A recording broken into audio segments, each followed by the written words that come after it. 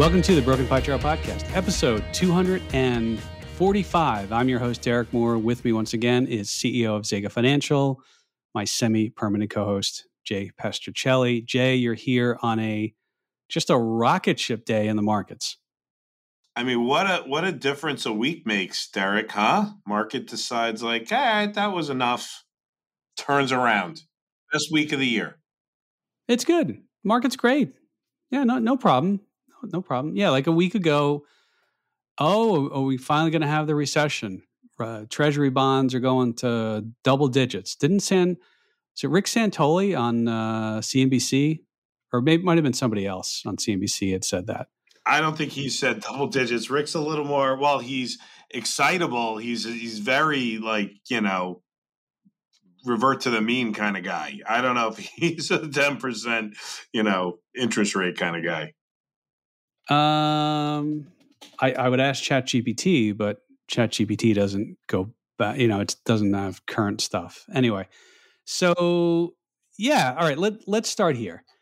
The Fed has a meeting and Jay Powell is, people were reading between the lines and apparently the thought is, we could be done, right? I mean, but did anybody really think beyond another quarter point? I mean, the probability was very, very high. They were just going to stay the same. Like, what really changed? Nothing changed, but his tone, right? So the Fed, we always say the Fed has two tools. They can raise rates and they could talk about raising rates. I should say change rates, and they could talk about changing rates. He did kind of change a little bit of his tone but look, I mean, I think you're right. Effectively, everybody had already planned on that to be the case. So what really did change this week? I mean, we had volatility within earnings, right? Most of the Magnificent Seven, I think, right, we haven't seen NVIDIA yet, have reported. So that's now behind us. And you had the Fed meeting, you had jobs. Today, it's Friday, right? So by the time people see this, the jobs numbers out. Yeah, I mean, it continues to be like it changed, Eric. The tone absolutely changed. I mean, you mentioned earnings, and I get this update from Refinitiv. They sent some research out. S&P earnings so far, Q3, what's out? Well, it combines what's out and what still has to come. And there's only 97 companies in the S&P 500 left to report. Year over year, plus 5.7, revenue up 1.2%. So, yeah, I mean, and I think a number of companies that have been above, 81.6% have been above estimates. So earnings are pretty good. They didn't disappoint necessarily. I think for the year, we're still going to be up because Q4 is actually, the expectations are much more than even Q3. I'd have to check that. But we follow the Fed funds futures, Jay, and we look at that and we say, okay, it shows the probability based upon where there's these contracts called the Fed funds futures. And if the Fed funds future is priced at 95, it's 100 minus 95, 5% is the implied interest rate. So to give you some context, right now for the December meeting, 95.4% probability the Fed does nothing. 1 week ago, there was only a 79% probability. 19% they were going to raise. Like this is the thing. I mean, I don't think much has really changed. Like you said, besides the tone, but they're not really doing anything differently. I don't know. Maybe this is just an oversold bounce, but rates definitely are coming down. Rates definitely moved. I think rates were the main driver of the move this week, right? The correlation again between bonds and stocks was strong again. So as bonds went up and rates went down, the stock market went up, right? I mean, that was it. We're still highly correlated between those two asset classes. I'm looking okay, so now what does the market, when I say the market, the futures market, trading these interest rate products, what are they sort of forecasting as far as the probabilities going forward? Well, if we look at the CME FedWatch tool, which I'll put a link to in the show notes, we always refer to this, they have by May of next year, it looks like they're forecasting. I shouldn't say forecasting. The probability is 49%. And if you add, the 49% probability, they'll be down a quarter point, 15%, a half point. And if you kind of add those two up together, it's got about a 65% probability there'll be a rate cut. I don't know. I mean, and they have, by the end of the year, rates would be, come down from 5.25, 5.5, all the way back down to 4.25, 5 or 4.5. Even if they do that, rates are still high relative to where they've been. But I don't know. I mean, the market's forecasted that rates are going to come down before, and we had a different scenario. So should we believe in this time, Jay? I mean, this is a reflection of where the money went to work today, right? This is where the pricing is right now. We have seen these numbers change on a dime with one Fed governor, saying something on 60 Minutes, right? Like this could move around quite a bit. I think the trend is interesting to watch here. But putting all of your faith into this is, I don't know, right? I think, so when I think through this is probably a little early on the Fed cut. It feels like I'm going to tee you up for something in a minute. Soft landing is more and more likely here, right? Jay Powell has threaded the needle and, is going to kind of bring us down lightly. But, this tells us he's going to have to cut in May because something's looking bad. But, the data isn't really showing that there's anything on the horizon. So there's a little bit of a contradiction here, I think, between the data that the market saw this week and what these Fed fund futures are predicting. That's my 2 cents, right? These can flip on a dime, Derek. We've seen it happen numerous times. Well, I mean, last week it was saying a 20% probability in December. Now it's showing only 5%. So to your point, yeah, it flips on a dime, and it's really the mood of the market that's sort of driving this. We'll see.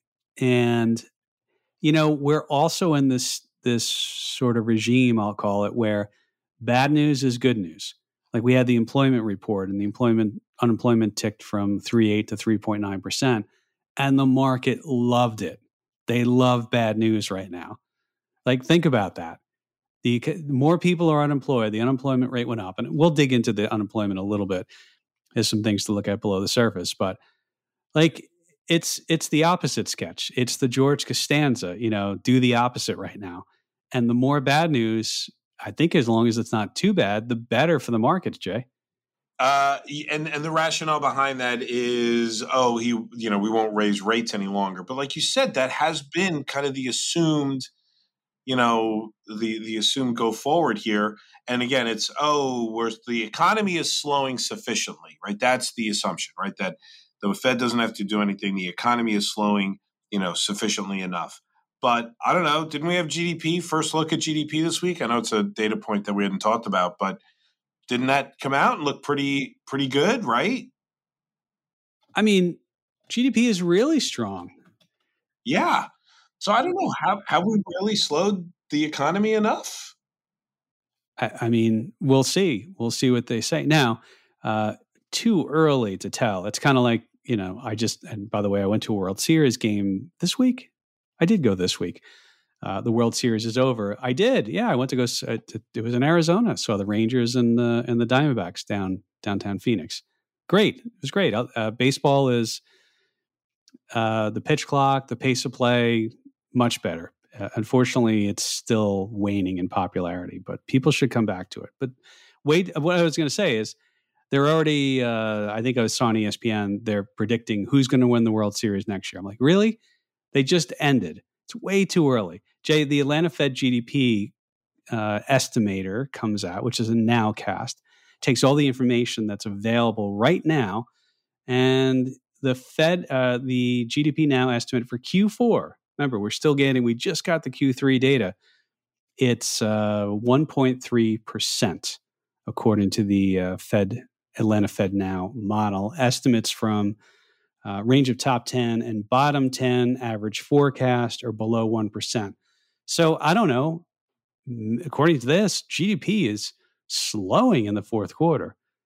I mean, I say that sarcastically, but yeah, we just had a pretty good GDP. Remember, GDP is real, not that it's not fake, just it's adjusted for inflation. So when they It's say adjust. real, Yeah, it's that's what you adjusted. mean by real. Yeah, real. It includes inflation. Yeah, adjusted. Yes, sir.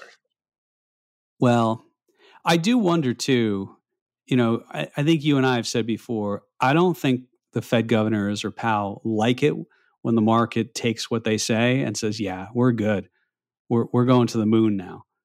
Like, don't you think if the markets really start to rally and the bond market really starts to rally, meaning rates go down, bonds go up, you'd start to see them use, as you point out, one of their tools, which is the talking heads. They go on TV, they start saying something to adjust parameters. I mean, do you think they're going to be happy with the market rocketing up? Well, no, they've been trying. No, I think that would be contradictory to what they're trying to do. So, market rocketing up, people feel a little more wealthy, people spend more, bonds, rates drop as bonds go up. All of a sudden, you get a little easing. Interest rates mean, hey, better, easier to get money, all that kind of stuff. So, the market will interpret and do what it's going to do. The Fed can't really control anything past the actual Fed funds rate, but of course we know it ripples out. I don't think they would be happy, Derek, if the market rocketed, which is a little confusing as to the tone of the meeting this week. But look, it's all the talk, and like how many podcasts have we talked about where we talked about bonds? Right? It is monopolizing everybody's time. I was on a panel just yesterday it was an options based panel. All we were told, it was all options money managers, all option fund managers. And we talked about bonds for half the time. Like, I'm like, okay, we get it. We get it. They're interesting. They're driving. The bonds are in the driver's seat right now. It's just been so long since that's been the case. It just feels, odd for us to continue to be hammering on it. But it is the driver still, so you can't ignore it. I guess I'm annoyed. I guess what I'm saying is, hey, can we break away this correlation here, right, between bonds and stocks? Can we just, get a market that's going to do what it's got to do based on, anyway, it's always an important thing, but it seems we're getting a lot of weighting on it, Derek, just everywhere, everywhere.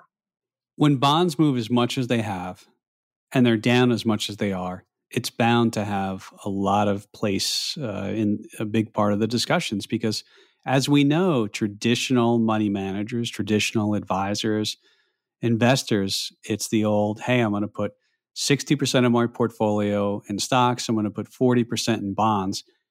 And then if one goes down, I take from the other and I buy more of that one. And we talked about it last week. People have been selling stocks to buy more bonds, and bonds go down. So you sell more stocks to buy more bonds, they go down. It's been problematic, and it's caused obviously some upset, I think, for clients, for investors. You said something though about the cutting, and I always go back to 94, 95. I'm going to keep saying it. This is the most obvious example or correlation to what we're going through right now. Jay, can you guess? So the Fed was raising rates in 1994 and they started cutting in 95. Very similar to 2022, 2023, and maybe 2024. Jay, do you know what month, if you were to guess, they started cutting in 95? And it's not May. I'll give you that hint. Oh, it's not May. Okay. Well, look, I'm going to guess early February. Okay.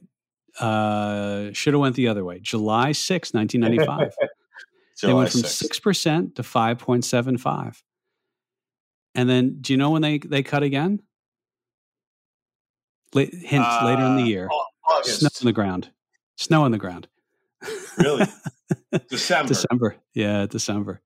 Yeah. By the way, I had to look it up. It's not like I knew this. I knew generally when it was. Yeah, December 19th. They cut another quarter point, 575 to 550. That's a half point.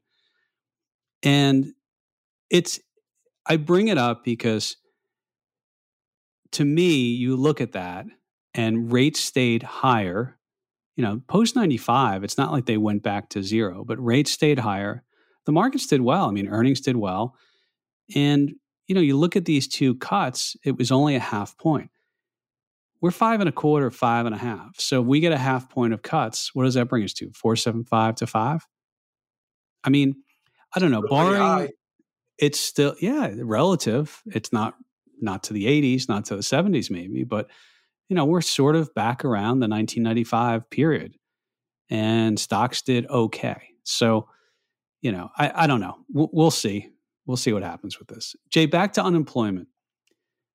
There's and somebody in the audience actually asked a question, which I thought was an interesting one, and that was: isn't the spike in unemployment due to everyone, all the strikes that are happening? Right? We have the automakers. We have, is it the actors are still out? I know the writers are back. I think it's the actors are still out. So the answer is, and some extensive research on this. Actually, I asked I asked ChatGPT 4 really quick. I love to bring up ChatGPT 4. Workers who are on strike are not counted as unemployed unless they are actively seeking work at a different employer. So no, not necessarily, unless those people who are striking are actually looking for work elsewhere. So that's not what caused the spike. Jay, with this time, it seemed like it was a combination of the population growing and the size of the labor force growing, but the jobs not necessarily keeping up. So I don't know. Do you read anything into this report that's sort of, I don't know, interesting? Yeah, I mean it's the numerator denominator thing this time around, right? In my opinion, right? So no, I mean look, the rate is the rate. It's gosh, it's low. I think what would the Fed say about this? I think they'd say, fully, employed population here, right? They would consider the number today to be, good, even though it did tick up from the movement of these numbers. But no, I don't read too much into this one, Derek. I mean, I know there's some that say that this has kind of been a little bit of a warning flag, although the market seemed to really like it as, again, as your point, like, is it a problem? Is it not a problem? Is it bad news is good news today that this was bad news is good news? But, when I look at the underlying pinnings, the things that drive that, that division, no, I don't see anything in here that's all that interesting. Yeah, I'd agree. And basically, to really, I don't want to say dumb it down, but to simplify it, the size of the population went up, but the size of the labor force went down. And the labor force are people who are working or who are out of work but actively looking. If you're like, I'm out of work, but I'm good, I'm just going to go surf for a while and just, write poetry and hang out on the beach all day. That person's not part of the labor force because they're unemployed, but they're not looking. And so, yeah, I mean, you're right. It's a little bit of a math thing here. We'll see. I mean, and ideally, you want to see the labor force. So the labor force participation rate, you would expect that to go up if people are like, "Hey, I need to get a job. There are jobs available. I'm going to go take them." So we'll watch this. Maybe we won't watch it. We'll just read it when it comes out. How about that, Jay? I'm not That watching sounds it. good. That Yeah. sounds good. All right. By the way, there's a Bloomberg columnist, Claudia Sam, Sahm. I'm sorry if I'm mispronouncing that name. And there's a rule, former Fed economist, and the idea is that the start of a recession happens when the 3-month moving average of the unemployment rate rises by half a percentage point or more relative to its low during the previous 12 months. All right, so let's like simplify that. So you have a 3-month moving average. So that's the last 3 months. And then the month before that was like the 3-month moving average. So it's like, so right now it would be October, September, August. But in September, it would have been July, August, September, right? And then you take the average of those months. What they're saying is it ticked up, and then when it's a 0.5% off the low, I don't know, Jay. Are we going to have a recession or not, according to this, I I don't guess, know. right? It's a rule. You just said it's the Somme rule. Oh, They wait a call it second, though. You just told me that Jay Powell said good stuff and the market liked it. I mean, but what about this rule? It's a rule. I mean, look. I mean, obviously, I'm over. I don't put a lot of. First, I've never heard of this rule. Second off, when I look at the data that this provided, it feels like it's gone up this much in the past and hasn't triggered a recession. And then I don't even think we've gone up enough to trigger it when I'm looking at the current data. I don't know. And a 3-month moving average, really? Wow, 3 data points? Wow. So that's a lot. I'm kidding. So I don't know. It feels like it just happens to line up. I would say, I could look. Nope, not buying it. All Not right. buying it. I'm not buying All the right. SOM rule. Sorry. Well, if we have a recession, I'm going to say that you were wrong, I and mean, it was eventually right. we're going to have a recession. Like what? Like when? Like how Yeah. long? Like will we have a recession? Yes. Write it down. Yes. There we go. We're going to be right. It's just like Well, eventually. I will say this too: the unemployment rate's pretty low, and when you have very low numbers, things that change make a bigger impact. It's like when bonds were at 0%, and you had, if you went from 0.1% to 0.2%, you increase by 100%. But on a relative basis, it's like, well, I'm still getting next to nothing, So I don't know. I think it'd be interesting to look at the unemployment rate. I'm sure they've done some interesting work with that. But all right, It's let's the move rule, on, Jay. Derek. It's the rule. Well, there's a lot of volatility in our conversation today, I think. Rule. Speaking of volatility, I'm going to call what our happened? investing strategy a rule. There you go. It's an all right. Volatility. You want to talk about volatility? Yes. Sorry, I'm off the rule thing. So, It fell off a what cliff, Jay. volatility? Yeah. What? Where'd it go? Where'd who go? I mean, I'm looking at the chart of the VIX, right? You see where we actually printed at the close today, 14.91. So we're under 15. And we trade some strategies we have that we trade daily options, and it was like after the news of this week, it's just that large vacuum sound of all the volatility getting sucked right out of the market. Even the volatility on the VIX index, meaning the options on the VIX, that's also coming up on that 80 number that you and I like to talk about. Like, watch out for 80, right? Things are going to be low in volatility for a while if you can get below 80. Close today, 82.83 on the VVIX. So VIX below 15, VVIX approaching 80. Options market says you're good. Options market says all clear. Like don't worry. There's no premium on protection here. So that's what it's telling us. Yeah. And you and I always say, we buy, we hedge. That's one of the core things we do. When premium is cheap and nobody wants it, it's sometimes when you want it. I mean, in a hedged equity strategy, because we're always hedged, but the cost of hedging does get cheaper. So I think that's one of the tidbits here that, I know you like to talk about, Jay. Yeah, actually, right. When options are cheap, you want to be a buyer of options. When they're expensive, we like to be sellers of options. We were sellers of options the last couple of weeks. We talked about that, right, with some of the strategies that we've talked about in the past. And so today, this is you're getting options at the lowest level going back to the middle of September. So a month and a half ago. And if you had put on hedges a month and a half ago, I think you would have been fairly happy through last week, because the market had a decent little pullback, right? We went into correction territory, all of those things. Are we getting back there? This is dropping, though, fairly quickly, Derek. It reminds me, if I'm looking for a similarity of what happened, this kind of looks like what happened in May when you look at a chart of the VIX, right, where it just kind of fell off a cliff, went from 20 down to really went down to with a 13 handle in the period of like a week and a half. And then we all know what happened through June and July, where, despite strangeness going on, you had the AI rally and the market was like, yeah, who cares, right? No risk. So it looks a little bit like that to me with how quickly this has come down in this period. But we'll see if it really kind of breaks to a new lower level. But this is it. Like, this is buyers of options. By the way, buying of options doesn't only have to be the protection side, right? There are strategies where you can buy for appreciation and growth, right? Some of our strategies run that.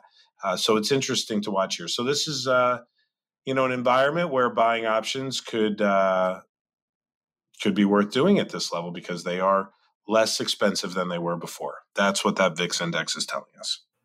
At the same time, I mean, we are sellers of options, and we have strategies that do that quite often. I'm smiling as I say that, but it's option selling ETFs. By the way, there was a print in the, looks like this is from Bloomberg, and option selling ETFs are booming is the headline. Assets have exploded amid inflows and new launches.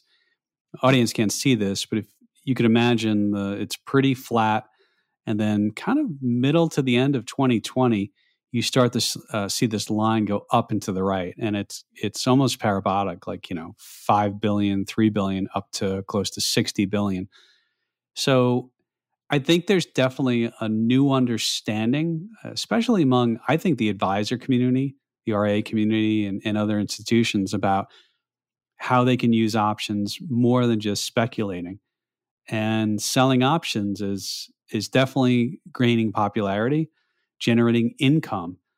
And what's fascinating too, Jay? We always said one of the alternative income, because there is no other alternative. Bonds were getting next to nothing. But now, even though bonds are, let's say, they're pretty healthy yields, even on the short end, getting 5%. Like, the popularity of selling options to generate income is rising. So there is an alternative, but people want a different alternative too, right? Yeah, you're absolutely right. I mean, we're definitely involved in that. It's nice to see growth in an area where we participate. We are the managers on multiple funds that sell option premium as the prime source of delivering yield. And so what I would say about this is there's definitely been a path since, like you said, 2020 through 2021. I really feel like, when you look at the poor year that we had in stocks and bonds in 2022, the strategies that really stood out were option selling strategies. Heck, we had a couple strategies that were up in 2022 because they sold premium. That was their primary driver of returns. And you could see that everywhere, right? There's a lot of funds that people follow because they just feel like it's, I kind of want this a steady stream of income from something other than stocks and bonds. All right, so that's why we like to say it fits. We'll see if there's going to be a trend away from this, but I think that folks like what we've seen, the investing public, they like the kind of higher than bond yields and higher than, stock dividends that options-based strategies can generate. Of course, they all come with their own risks. Higher return always has higher risk somewhere, right? There's no version where there's higher return for less risk. It may be a different kind of risk, but that's never the case. So people are willing to kind of branch out and try those different things. I do find it interesting in an environment where you could take, buy a 3-month government bond, which is considered, one of the safest investments in the world, and make 5%. Yet people will, wade into the water in options-based strategies that will pay you, double that and then some. So just interesting to see the dynamics there, where yield continues to be a driver of innovation. And, you see the changing environment in the ETF space, that there's just more and more options-based strategies out there, and they are definitely gathering assets at a higher rate than, I would say, non-active, management, the passively managed ETFs. Definitely a change is afoot. And it doesn't look like it's slowing either. No, I agree. I think it's accelerating, and we're seeing more and more interest. I go back, when I first got into the business, and I think it was, although I got in a little bit before you, we were around the same time. The amount of information, like if you were somebody, let's say you were somebody trading at home or investing at home, and you wanted options data, or even just to learn about options. Like there wasn't that much. Like where were you going to? We used to use Bloomberg machines back when I was on a trading desk in the early mid '90s, because that's the only place I could pull up an option chain or pull up Greeks or volatilities. And now you open an account with whoever and you just have it. So I think that's part of it as well. And that's, I don't know, I could be wrong on that, but that's my thought there. All right. Well, look, it's an exciting topic for us. If I could touch on a topic that you and I have kind of stumbled upon, when we talk about option selling strategies, usually those options are based off what? Those options are on equities, right? On stocks or stock indexes. You and I have seen that there's a robust enough market there that the ebbs and flows of the ins and outs of dollars kind of do a pretty good job of giving you fairly predictable outcome, right? I mean, obviously, the options market is not infallible, but 70+% of the time, it's projected volatility turns out to be what the volatility is of the stock market or the underlying stock. When you apply this to fixed income vehicles, like some popular ETFs like IEI or TLT, you see a very different picture here, Derek, right? I mean, it's don't assume that all options are treated the same. The TLT options, for example, are ones that always present a little different challenge because they are rooted in, oh gosh, bonds. I just brought up bonds again. But when you think of, I know, like, you can't avoid it right now. So it's interesting, when I look at a chart of the volatility of TLT versus its price, it almost gets it exactly backwards sometimes. Sometimes it's right, sometimes it's exactly the wrong side. Meaning, like, volatility on that ETF was almost at at its annual low in September, and that was right before TLT fell off a cliff and dropped to 10-15%. So, like, again, don't treat all options the same, but the options on and equities seem to have a fairly good predictability to them. Not the case when it comes to options on bond-based products. Yeah, and for the audience, we're not necessarily saying, hey, buy, do something when TLT volatility is low. That's but one of the things early on, people following the VIX, Jay, it's this old rule that when the VIX is high, it's time to buy. When the VIX is low, it's time to go, or something like that. That has not rhymes. been So the it must be case. a rule. Wait, is that another rule? It's not a rule. It's true. But that's one of the things. And you and I and I mean, look, markets can be unpredictable. So it's not a hard and fast thing. But low volatility sometimes begets more low volatility. And everyone sort of says, well, the VIX, remember when the VIX was 10 back in 2017 and everyone said, oh, crash is coming. No, it never did. Never did. It didn't. And it turned out that it was even high at 10, right? Like, the realized volatility of actually what happened was even lower than where the VIX was, right? And then, so you're absolutely right. But it is not Bible by any means, right? So interpret it as you will. So good point. Bonds also, something like TLT or IAF, there's, can I say the word? Convexity.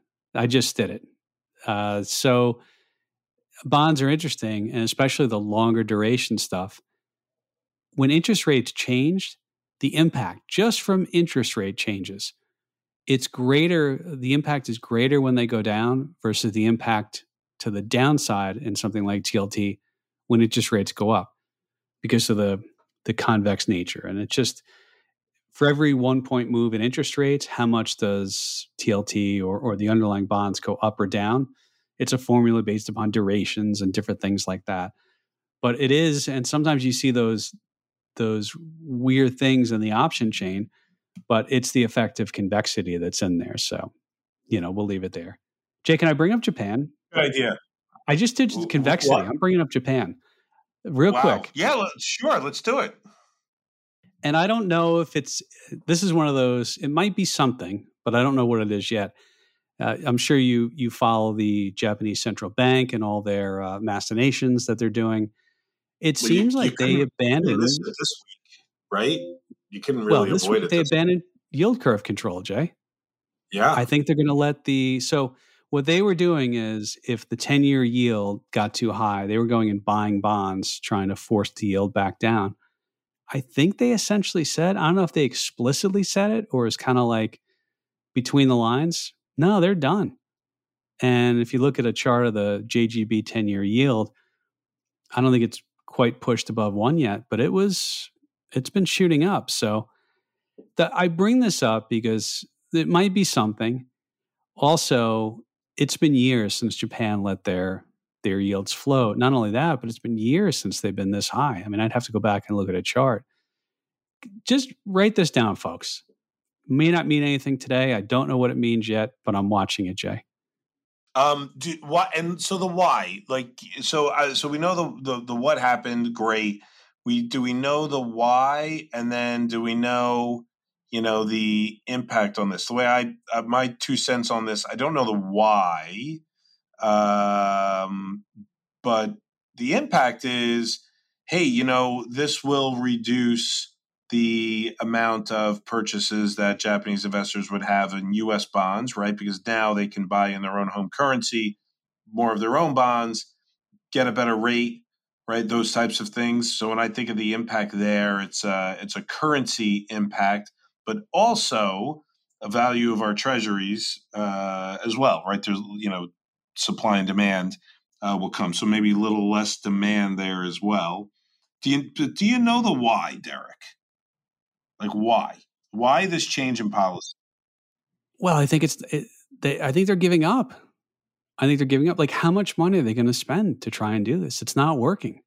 And we found, and whether it's current, whether it's the Swiss National Bank used to come in and do currency. It's not manipulation. That's the wrong word. Interventions. Japan has done currency interventions, and what that is basically a really big central bank comes in and buys or sells an asset to try and get the price of it. Jay, I think they're just saying it's not working. We just have to let it float. And you could make the argument with Japan is they've tried to keep rates super low for years and years and years. And lo and behold, when rates have been going higher, their stock market's been doing better. I mean, who would have thought that? I also think that at some point, I mean, their currency was getting very, very weak, meaning how many Japanese yen it takes to get a dollar. The implications, though, you ask that, is I think you nailed it. It's if their rates were to rise, and the Japanese yen is a lot of times a safe haven, or it's been considered a safe haven in the past. It's the idea of maybe you get a flow of funds to Japanese bonds and in Japanese yen, and currency trading. The last thing I'm going to do on this is bring up currency trading and those, but I think that's what it is, and it flows back to our markets because less demand for treasuries. Less demand means prices of bonds go higher. All else being equal, and it never is, by the way. But I think that's the why, and I think that's the implication. How's that sound? Okay, great. So we're Yeah. going to watch it. You want to watch it, Yep. and we'll see if it has an impact. I was going to push my We'll put luck it in on talking about the Argentinian debt crisis and inflation, but I won't push my luck this week, bringing up Oh, okay. my. Jay, I want to ask you about just when we think about earnings, going back to earnings and volatility. The Magnificent Six, I think, have reported, right? So we're just waiting for NVIDIA. And I'm curious, we always like to look at NVIDIA, or not NVIDIA, we like to look at options leading up to earnings. And I don't think they don't report for a couple weeks, but I feel like it's this interesting relationship between the drop in volatility overall, but then a specific thing, and we're not picking, direction on NVIDIA, but just the options market. I just wonder if you've looked at that relationship, thinking about the attribution of what's going on in maybe their volatility in itself. Yeah, so it is something that we watch, and we've been seeing kind of lower levels of volatility going into earnings for the Magnificent Seven, right? Nvidia, by the way, looks like the 21st of November is when they announce. So I would expect to see a little pop higher in the cost of options and implied volatility going into that. But even though you get this normal kind of, earnings are coming out, there may be a chance for a 5 to 6 or 7 or 10% move. The options market has been overpricing those, meaning if you got, if you were like, I'm going to play for the big move and you spent money on the options, it ended up costing you because the market, while it might have moved, didn't move enough. And even though you had some big moves, I think Tesla had a 10% move. I'm thinking Google had a 10% move down.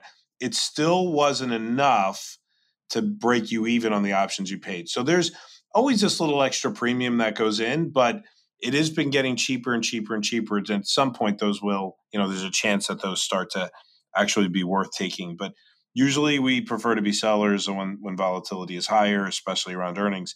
But I think that's what you're talking about, Derek, right? Like we've seen this kind of downtrend. If I had a chart of the implied volatility, the spikes around earnings, the tops of those spikes have been coming down little by little. That's what we've been observing. And I would say that, based on where the market volatility is here, it looks like, that seems justified. I have this theory, and I haven't done any research on it, that because NVIDIA goes so late in the cycle and all the other big companies are out, that their volatility is actually dampened. But I have no no basis for that. It's just a thought in my head. I'm going to have to look at that. Because you know what I mean? It does kind of create its own market because it's like Nike, right? They kind of report independent of everybody else. They're out of the cycle, right? Normally, you throw Microsoft and Google and Apple and Amazon and Netflix, and you throw all them together. They're always within like a week or 2 week period, and then Netflix is 5 weeks later. Sorry, Nvidia is 4 or 5 weeks later. So you're not wrong. I think it has a chance to kind of create its own market, but you could look at like AMD, which reports in kind of the same cycle, and a lot of people kind of gauge the the chips together. When you look at AMD, they throw NVIDIA in there or Intel. I didn't see what Intel did. They've been up and their volatilities. Wow, that's a good chart on Intel. It's been a long time since I've said that's a good chart on Intel. Not a buy recommendation, but I'm just saying the chart looks pretty if you did buy it. Higher highs and higher lows. But its volatility is down. So AMD had a lot of volatility. Earnings came out. I think I saw it drop to 95 today. I think it closed at 108. So it's had some movement within that range. That's even the worst, right? You get the volatility and it whipsawed. But back to your point, I do think NVIDIA is kind of creates its own little investosphere. That's a word I just made up, where it can change the tone independent because it announces independent of everybody else. And I think there's just a lot of, it's created its own, its own, unique following. It's just a super interesting stock to watch. But yeah, I think all of those things for it being outside, Derek, I think you're right. I think it could turn the tone of a market like it did in the summer this year by itself. There was a, where is it here? I'm looking through Business Breakdowns is a podcast. And the name of the host is escaping me, but they do really, really deep dives on companies. And they did something like a 3 or 4 series, so if you want to listen to this, it's like, yeah, you're in for like 4 hours here at least. But they broke down their business and it was really fascinating, and just hearing all the stuff that they do. Yeah. By the way, Intel, do you know Intel off the low from, what is this, October 26th, they're up like 18%. Do you know that? I just said beautiful chart. Well, you said beautiful. You didn't give out the number. So you see it October 26th, and then the earnings must have been the 27th. And then it's just kind of continued. People don't realize, like, Intel used to be, back in the late 90s, like really early 2000s, there was an investment magazine, and this was unheard of. They devoted the entire issue to one company, and it was Intel. Think about that, an entire magazine just to one company. That's how big Intel was back then. They were doing quantum chips. They were doing all kinds of really interesting stuff early. I've always been surprised to see their leadership lost, because I always thought they were the smartest company on the street when it came to chips, but No, they haven't. And they're still really big in like desktop computers. But think about that. Desktop computer sales, I'm talking out of the back of my head here, but I don't think they're growing. I mean, a lot of people are just using iPads and stuff. There's no, like, you remember back in late 90s, early 2000s, you almost needed to get a new computer every 3-6 months, because the memory would just go up and the power would go up so much, like every few months. It was crazy. Yeah, now with phones, people are doing a lot more work mobile, and it feels like they kind of missed the mobile game. But what do They I know? did. Maybe Intel could write into you and let you know. But then it's up 18%. So they're good for the people who bought it on the bottom. Good for you. Yay for you. All right, Jay, let's get to anything you want to bring up to the audience as far as watching. I feel like you got a good one.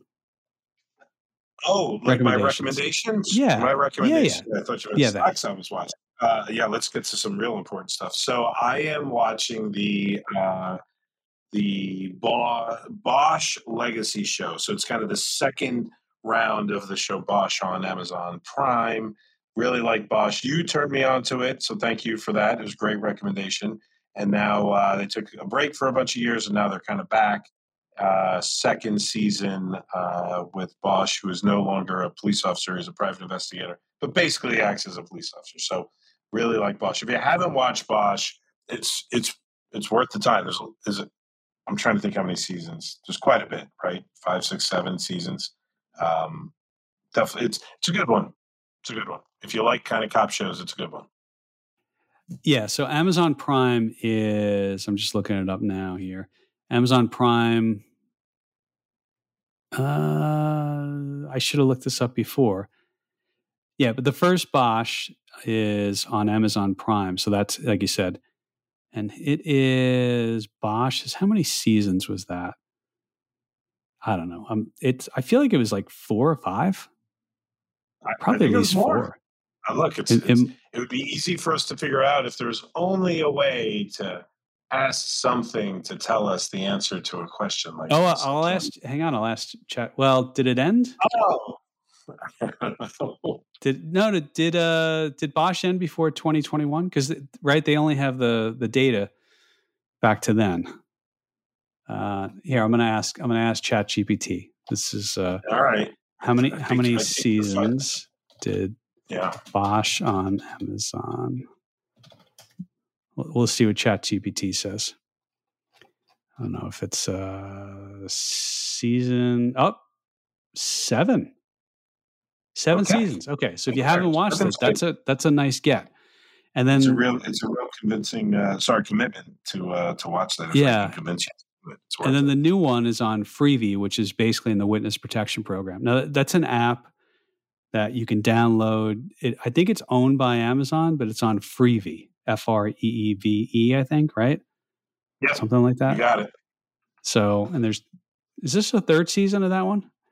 Second season. Second season. Okay. All right. So there you go. It's a double recommendation from us. I'm going in on that one too. I'm all in on that one. So good deal. All right, Jay. All right. No time for Argentina and the Argentina debt crisis. Or we can save that till next week, maybe. Bummer. Yeah, I might be out next week. All right. We'll save that. All right, Jay. Thanks again for coming on. And for everyone else, we'll talk to you soon. See ya.